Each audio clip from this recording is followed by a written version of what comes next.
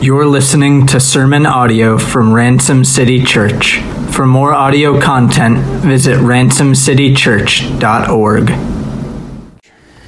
If you would, open your Bibles to 1 John 3, verses 4 through 10. That's where we're going to be this morning, 1 John 3, 4 through 10.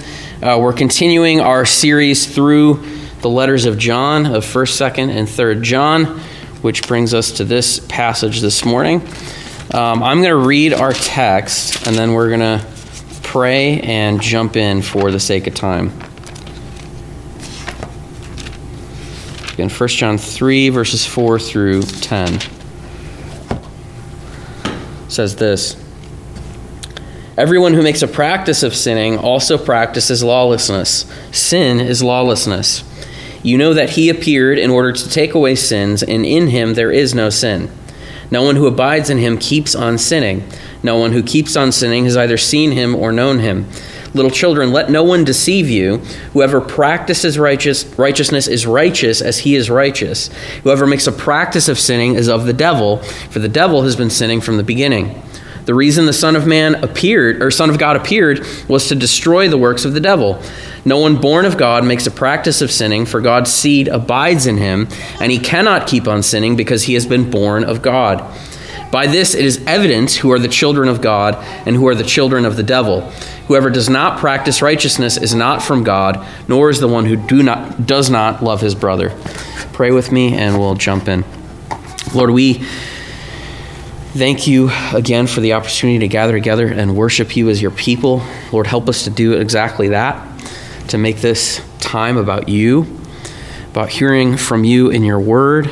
Lord, give us ears to hear and hearts to receive what you have to say this morning, to be convicted where we need to be convicted, encouraged where we need to be encouraged, and ultimately to remember and be reminded that our one and only hope is in the gospel of Jesus Christ, of salvation by grace through faith in Christ and his perfect life and sacrificial death on our behalf, that through faith in him we are reconciled to you. Lord, help us to remember that and to live accordingly this morning, to worship together this morning accordingly and with the rest of our lives. We pray these things in Jesus' name. Amen. Okay, let's jump into our text. So starting in verse 4. John says, "Everyone who makes a practice of sinning also practices lawlessness. Sin is lawlessness." Here John returns to the point that he made in chapter 2, verse 29, where he said, "If you know that he is righteous, you may be sure that everyone who practices righteousness has been born of him." He's returning to that point to make the point here in our passage this morning, that those who make a practice of sinning, meaning those who persist in habitual, unrepentant sin, where sin, rather than repentance and righteousness and living for Christ, is the ruling principle of their life. That's what John means by makes a practice of sinning. Those are not true believers.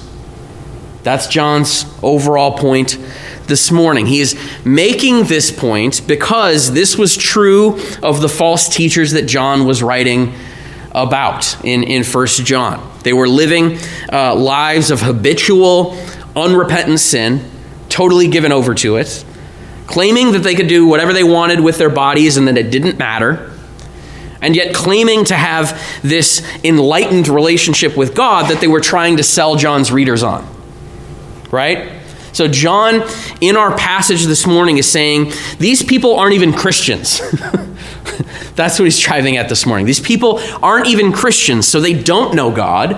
They don't have a reconciled relationship with God through faith in Jesus, which is the only way we can have a reconciled relationship with God. Amen? Right? So don't buy what they're selling. That's what John is driving at this morning. John here is exposing the scam of what these false teachers are peddling.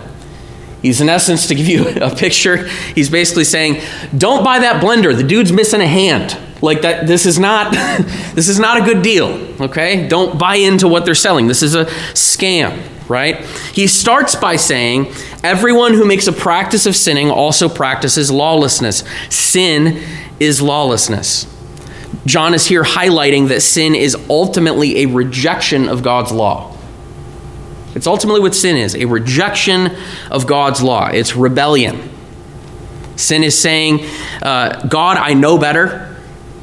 I know better than you do, so I'm rejecting your law and in turn you for favor of this idol. That's what sin is. Amen? Does that make sense?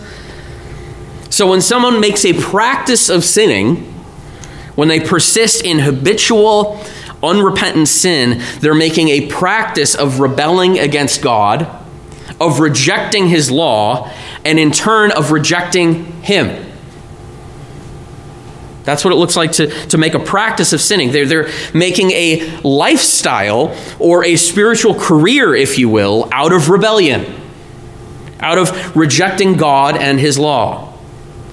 So the question is, and this is what John is driving at, how can this person who lives to reject God and his law, who doesn't struggle with sin, but instead makes it their aim, lives for and in pursuit of sin, totally giving themselves over to it, how can this person claim to love God? They may claim to, but John's point is they don't. They don't. They may try to claim that they do, but they don't, or they would live differently. They would make it their aim. They would make the ruling principle of their life to try to honor and glorify God and not reject him. Amen? Does that make sense? And we all fall short, but that would be their aim and that would show up in how they live. Right? That's the idea here. To give you a picture, it's akin to if I said that I love my wife, but instead of pursuing her, albeit imperfectly, I made a practice of rejecting her. I made that my aim. I made that the ruling principle of our marriage is that I reject my wife. Right? Well, then I don't love her as I'm claiming that I do. Amen? Does that make sense? Because if I did, I would live differently. And it's the same idea here, right? Verse 5 and 6, John goes on. You know that he appeared in order to take away sins. And in him there is no sin. No one who abides in him keeps on sinning. No one who keeps on sinning has either seen him or known him. Now, this language of keeps on sinning here is the same idea as makes a practice of sinning in verse 4. It's the same concept, meaning living and persisting in habitual, unrepentant sin, totally giving ourselves over to it, continuing in and pursuing sin rather than God, the ruling principle in our lives. That's this idea of keeps on sinning. It's the same as makes a practice of sinning, same concept. Here John is saying that this is totally incompatible with the Christian faith. Because, here's what John highlights, of our Savior Jesus' relationship with sin. This is what makes this totally incompatible with the Christian faith. Here's what I mean. Two things that John highlights here. Number one, the reason for Christ's first coming was to live a perfect life in our place and die a sacrificial death in our place, that we'd be freed from the penalty, the power, and one day even the presence of sin through faith in Jesus, right? That was the reason for his first coming, right? That we'd be forgiven of our sins, that we'd be freed from slavery to sin, and one day freed from even the presence of sin when Christ returns, all through faith in Jesus. Amen? Wasn't that the reason Christ came? The reason for his first coming, right? I believe this is what John means when he says, you know that he being Jesus, appeared in order to take away sins. That we'd be forgiven, freed from sin's bondage, and one day freed from sin's presence when he returns. This is the first thing that makes making a practice of sinning incompatible with the Christian faith, is because of our Savior, who we're claiming to love and follow, his relationship with sin. He came that we'd be forgiven of it, right? That we'd be freed from it, from the penalty of it, right? The slavery to it, and one day even the presence of it when he returns, right? The second reason making a practice of sinning is incompatible with the Christian faith is highlighting Christ's relationship with sin. Christ himself is without sin. Right? He's without sin. As John says in verse 5, the second part, in him being Christ, there is no sin. Right? In other words, he is perfectly righteous. Jesus is perfectly righteous and totally without sin. Another way to put this would be he loves righteousness and hates wickedness, as it says in Hebrews 1:9. And as his people, we're to be imitators of Christ, as Paul talks about in 1 Corinthians 11, right? Though we fall woefully short, our aim as Christians, as little Christs, should be still to be like Jesus. Though we fall short, that should be our aim, right? To be imitators of Christ, albeit imperfectly. This is why John says in verse 6, no one who abides, no one who continues, remains in him being Christ, by faith, right? In other words, no Christian, because true faith is enduring faith. Those who have true saving faith in Christ endure to the end, as we've talked about many times in this series. So no one who abides in Christ, in other words, no true Christian keeps on sinning. No one who keeps on sinning has either seen him or known him. Right? In other words, no true believer, no Christian keeps living a life given over to habitual, unrepentant sin because they know their Savior died to save and redeem them from sin. So why would they want to continue in it? Do you see that? That's the argument John is laying out. Right? Their new desire as new creations in Christ is to be like their Savior, not continue in the sin for which he died. Amen? This is why John says, no one who keeps on sinning has either seen him or known him. Because God opening our eyes to see who Jesus really is and coming to know him by faith changes our relationship with sin. From something to be pursued, from something we think is to be pursued to something we know is to be repented of, right? Albeit imperfectly, but for the Christian, that's our new aim. Because seeing and knowing Christ has changed our relationship with sin to mirror his relationship with sin.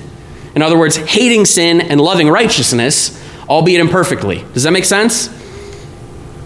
So, to give you an illustration, Christians are like a distorted mirror that imperfectly reflect Christ's heart towards sin. In other words, hating sin and loving righteousness, right?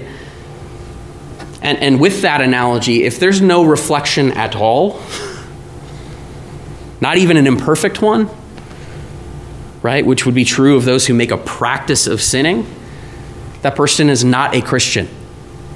That's the idea. And in fact, using that analogy, I think you're a vampire, actually, because you don't have a reflection. Anyway, let's move on. That doesn't matter. Verse 7 and 8. It's silly, but it made me laugh. Little children, let no one deceive you. Whoever practices righteousness is righteous as he is righteous. Whoever makes a practice of sinning is of the devil, for the devil has been sinning from the beginning. The reason the Son of God appeared was to destroy the works of the devil.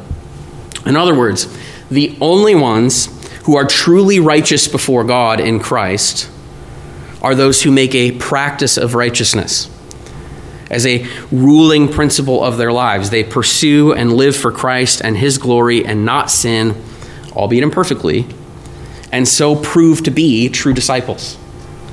So prove that their faith in Christ is genuine.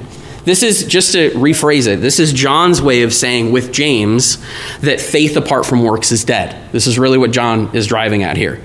In other words, faith apart from works is not true faith. Why? Well, because as we've talked about many times as a church, true faith bears fruit, right? It just does. So if somebody claims to have true faith but bears no fruit, no, they don't, right? Because true faith bears fruit, right? That's the idea here. And in this case, John is highlighting that fruit being the practice of righteousness. So only those whose faith bears the fruit of the practice of righteousness have been declared righteous as Christ is righteous before God because they alone have true saving faith. Do you see the argument? It's another way of saying only true believers will be saved, so proven to be by their practice of righteousness and not sin, right? That's showing that they have true, genuine faith and it's not just a claim. Amen? Does that make sense?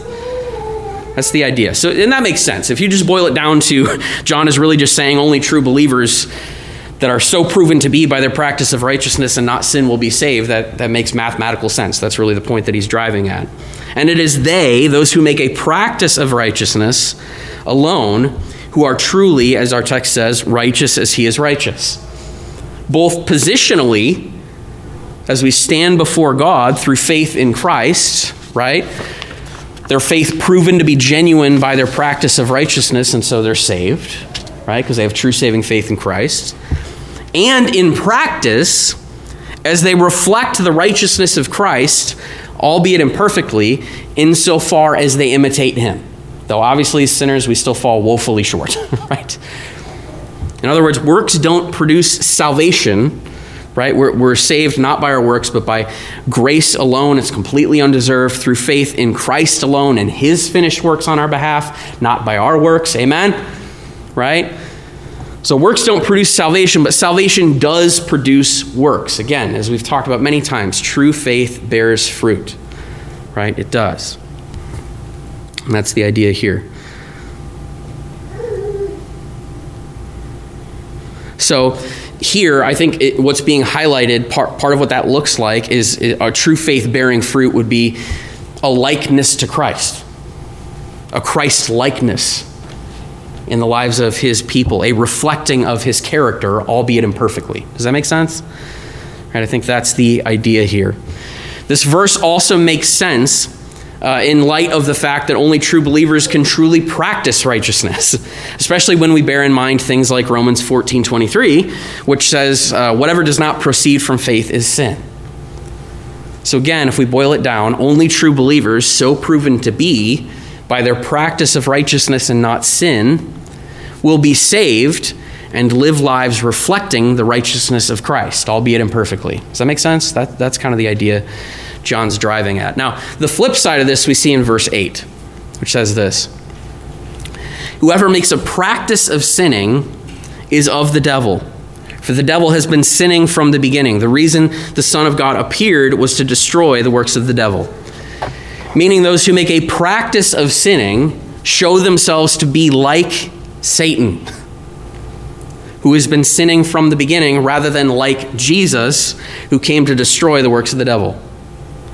They therefore can't truthfully claim to know Christ, because if they did, they would be like him. They would reflect his character in the way that they live, albeit imperfectly, right? They'd be that imperfect reflection we were talking about, right? As his people, right? They would reflect his character, albeit imperfectly, which would show up in them practicing righteousness rather than making a practice of sin. As Curtis Vaughan in his commentary in 1 John puts it, I think this is helpful. He says this: only those who are believers in Jesus Christ are truly the children of God. All others, John would say, are the children of the devil. The practice of sin shows that one has a moral affinity, in other words, resemblance, likeness, with the devil. For sin is his characteristic activity. The devil sinneth from the beginning. The thought appears to be this: just as the practice of righteousness is the proof that one is born of a God who is righteous, so the practice of sin is proof that one's spiritual parentage is in a being who is evil. I think that's a good summary of what's going on here. Meaning, if you make a practice of sinning, you don't belong to God's family. You belong to the devil's.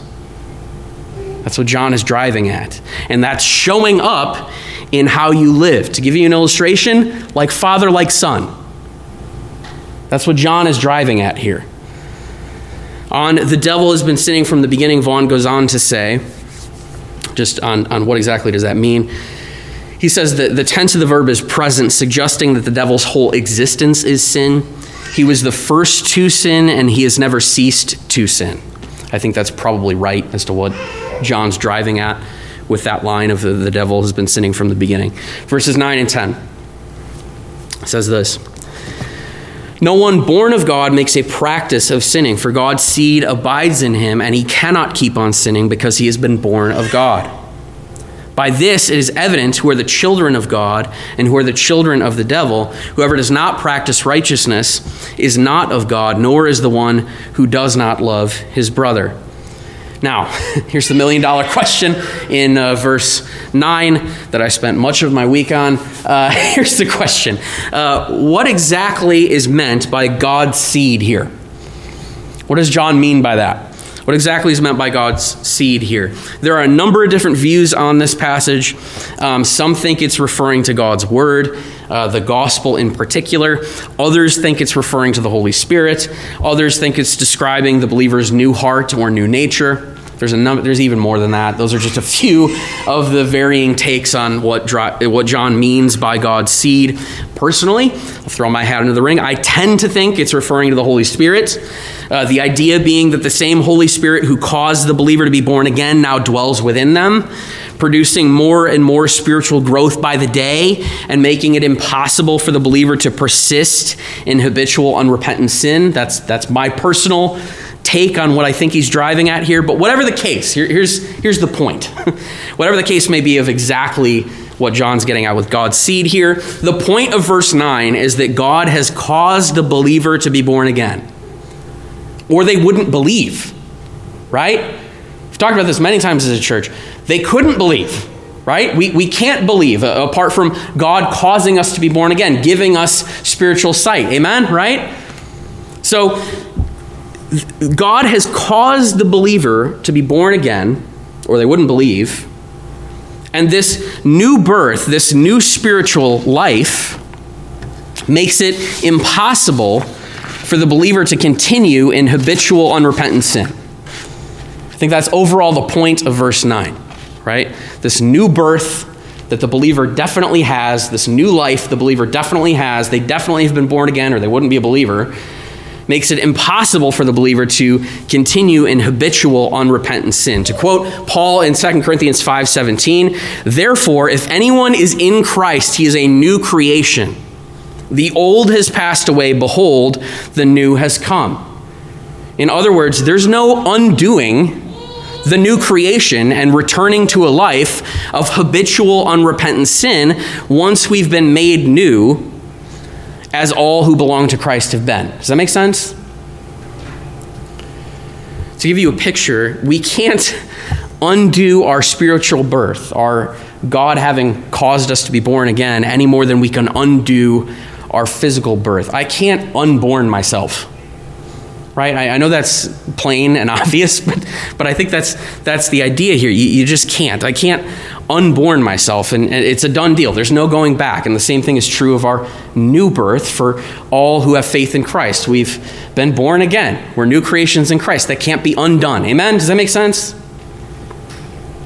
New creations in Christ can't go back as a result of this to their old way of life, to where they used to live for themselves in habitual unrepentant sin. They can't go back to that as believers because they've been born again. They're now new creations in Christ, right? This is why John says what he does in verse 10. He says, "By this it is evident who are the children of God and who are the children of the devil. Whoever does not practice righteousness is not of God, nor is the one who does not love his brother." In other words, we can tell who the true believers are and who the true believers aren't by who is still living a life given over to habitual unrepentant sin. Again, we're not talking about struggling with sin. We're talking, there is no struggle. You're living for it. You're living in it. You're persisting in it. There's no repentance to be found, right? Right, we can tell who the true believers are and who the true believers aren't by who is still living a life given over to habitual unrepentant sin, because true believers can't do that anymore. It's not possible for them. Right? Much like we've used this analogy a bunch in the last few weeks, much like how the completely abandon the faith feature doesn't come on the true believer model. You know, we talked about that a lot. That's just not possible for the believer. Okay, in the same way, the live in habitual unrepentant sin feature also doesn't come on the true believer model. That's not a thing. It's not a thing a true believer who God has caused to be born again or they wouldn't be a believer can do. Right? It's just not possible. It doesn't come on the true believer model. It's not possible for them because their new birth and the Holy Spirit at work within them won't let them return to that way of life, of just fully given over to sin. That's their aim. That's their pursuit rather than glorifying Christ, right? Being their aim. And yes, we fall short of that, but that's still our aim as new creations in Christ. Right, to give you a picture, once you see the truth of the gospel, you can't unsee it. Right, once you see the truth of the gospel, you can't unsee it and go back to living the lifestyle of a blind man. That's the idea. You just can't. God won't let you. It's not a thing a true believer can do. And so I want us to take a minute and take comfort in that truth. There's great gospel encouragement there. Take comfort in this truth that if you're truly his, God won't let you go back to your old way of life, of making a practice of sinning. God won't let you do that if you're truly his. As Christians, we still struggle with sin. Amen? Yes and amen? Right? As Christians, we still struggle with sin, but God has opened our eyes to the truth of the gospel such that we can't go back to living the lifestyle of a blind man. Totally given over to it. As those who were blind, but now we see the prospect of completely abandoning the faith and going back completely to our old way of life, we would say with the apostles, as it says in John 6, 68 and 69, Lord, to whom shall we go? You have the words of eternal life. And we have believed and come to know that you are the Holy One of God. Where else am I going to go? Right? Can't go anywhere. I can't unsee what I've seen. Can't unknow what I know to be the truth of the gospel. Take comfort in this truth. That for the Christian, as we've talked about many times, we won't abandon God. Why? Because God won't abandon us. In other words, he won't let us abandon him for those who are truly his. Amen? Then John ends here with a specific example of how we can tell who the true believers are. A specific example of something that would fall into the category of making a practice of righteousness. And that is loving our brothers. That's what he ends with in verse 10. He says, by this it is evident who are the children of God and who are the children of the devil. Whoever does not practice righteousness is not of God, nor is the one who does not love his brother. But we're going to leave it there for now. More on loving our brothers next week. But he ends with that specific example. That's going to try and transition into next week's passage, so we'll hold off. I don't want to steal my own thunder for next week. So if you're taking notes, here's kind of the summary of this passage and our main point for this morning. It's this. True believers make a practice of righteousness and not sin. True believers make a practice of righteousness and not sin. The ruling principle of their lives is to live for Christ and his glory and not for sin, because God has caused them to be born again and they can't go back. They can't be unspiritually born, right? Any more than we can unphysically born ourselves, right? They can't go back. Again, to quote Paul in 2 Corinthians 5:17, therefore, if anyone is in Christ, he is a new creation. The old has passed away. Behold, the new has come. The true believer makes a practice of righteousness and not sin, because they once were lost, but now are found, were blind, but now they see, and they can't go back to their old, spiritually dead way of life. Why? Because God won't let them. God won't let them. So again, true believers make a practice of righteousness and not sin. So, how do we respond to this text? Well, there are three things I just want to leave you guys with as we close, of ways that I think we can respond to this well.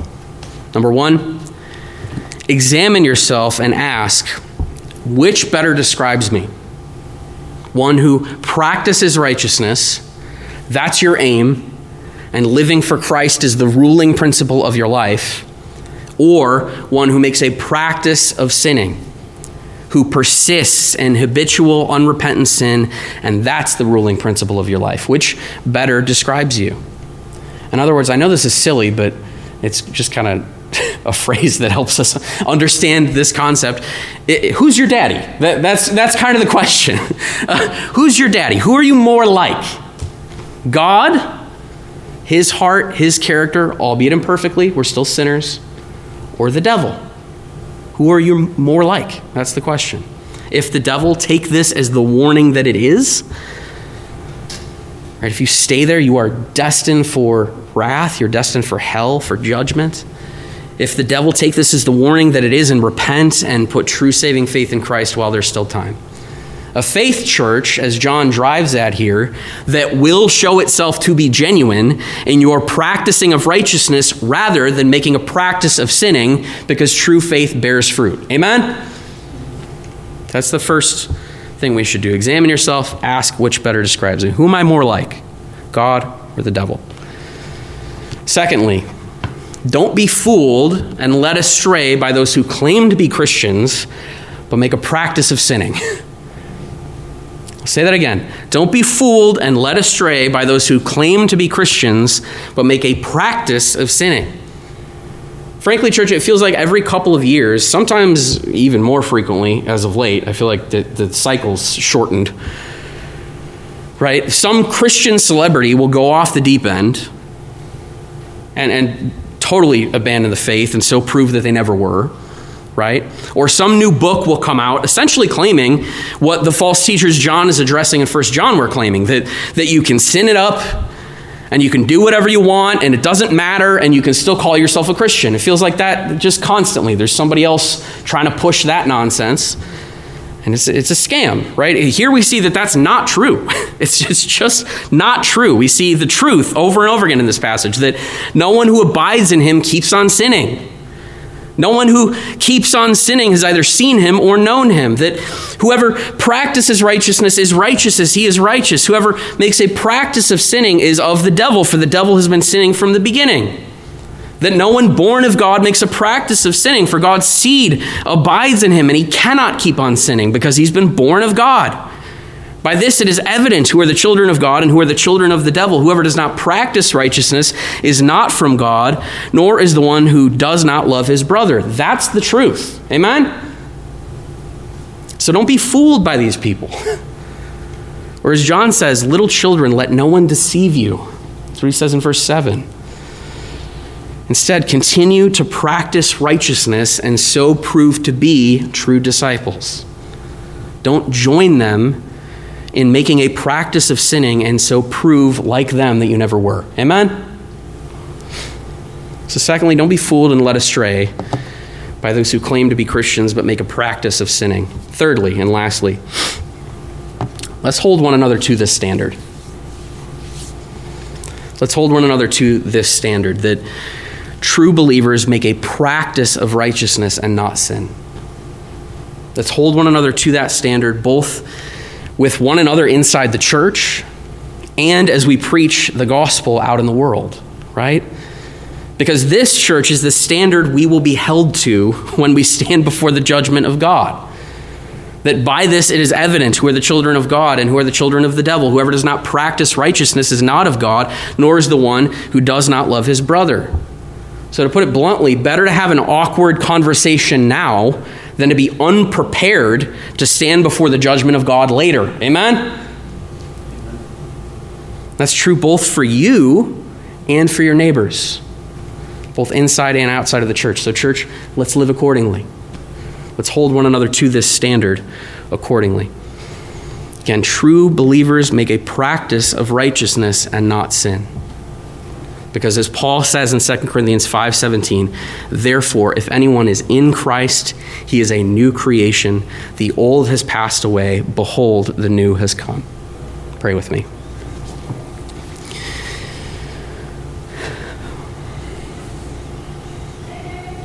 Lord, we thank you for this reminder that true faith bears fruit, that true faith bears the fruit of the practice of righteousness and not the practice of sin. Lord, help us to remember that and to live accordingly and so prove to be true disciples. We thank you that we are saved and forgiven, not by our works, praise God, Lord, praise you for that, but by the finished works of Christ on our behalf. Lord, we thank you and we praise you for that. Lord, help us to remember that we have no righteousness of our own, but that which comes through faith in Jesus, that alone is the righteousness that we possess, that declares us righteous, makes us righteous as we stand before you. Lord, help us to remember that. Give us boldness to preach the gospel to those around us who desperately need to hear it, to not pull any punches, and to point out that true believers practice righteousness and not sin. Lord, help us to speak that truth in love, that all those that don't yet know Christ would look to Christ by faith and be saved and prepared to stand before you, Lord, in judgment. Pray these things in Jesus' name. Amen.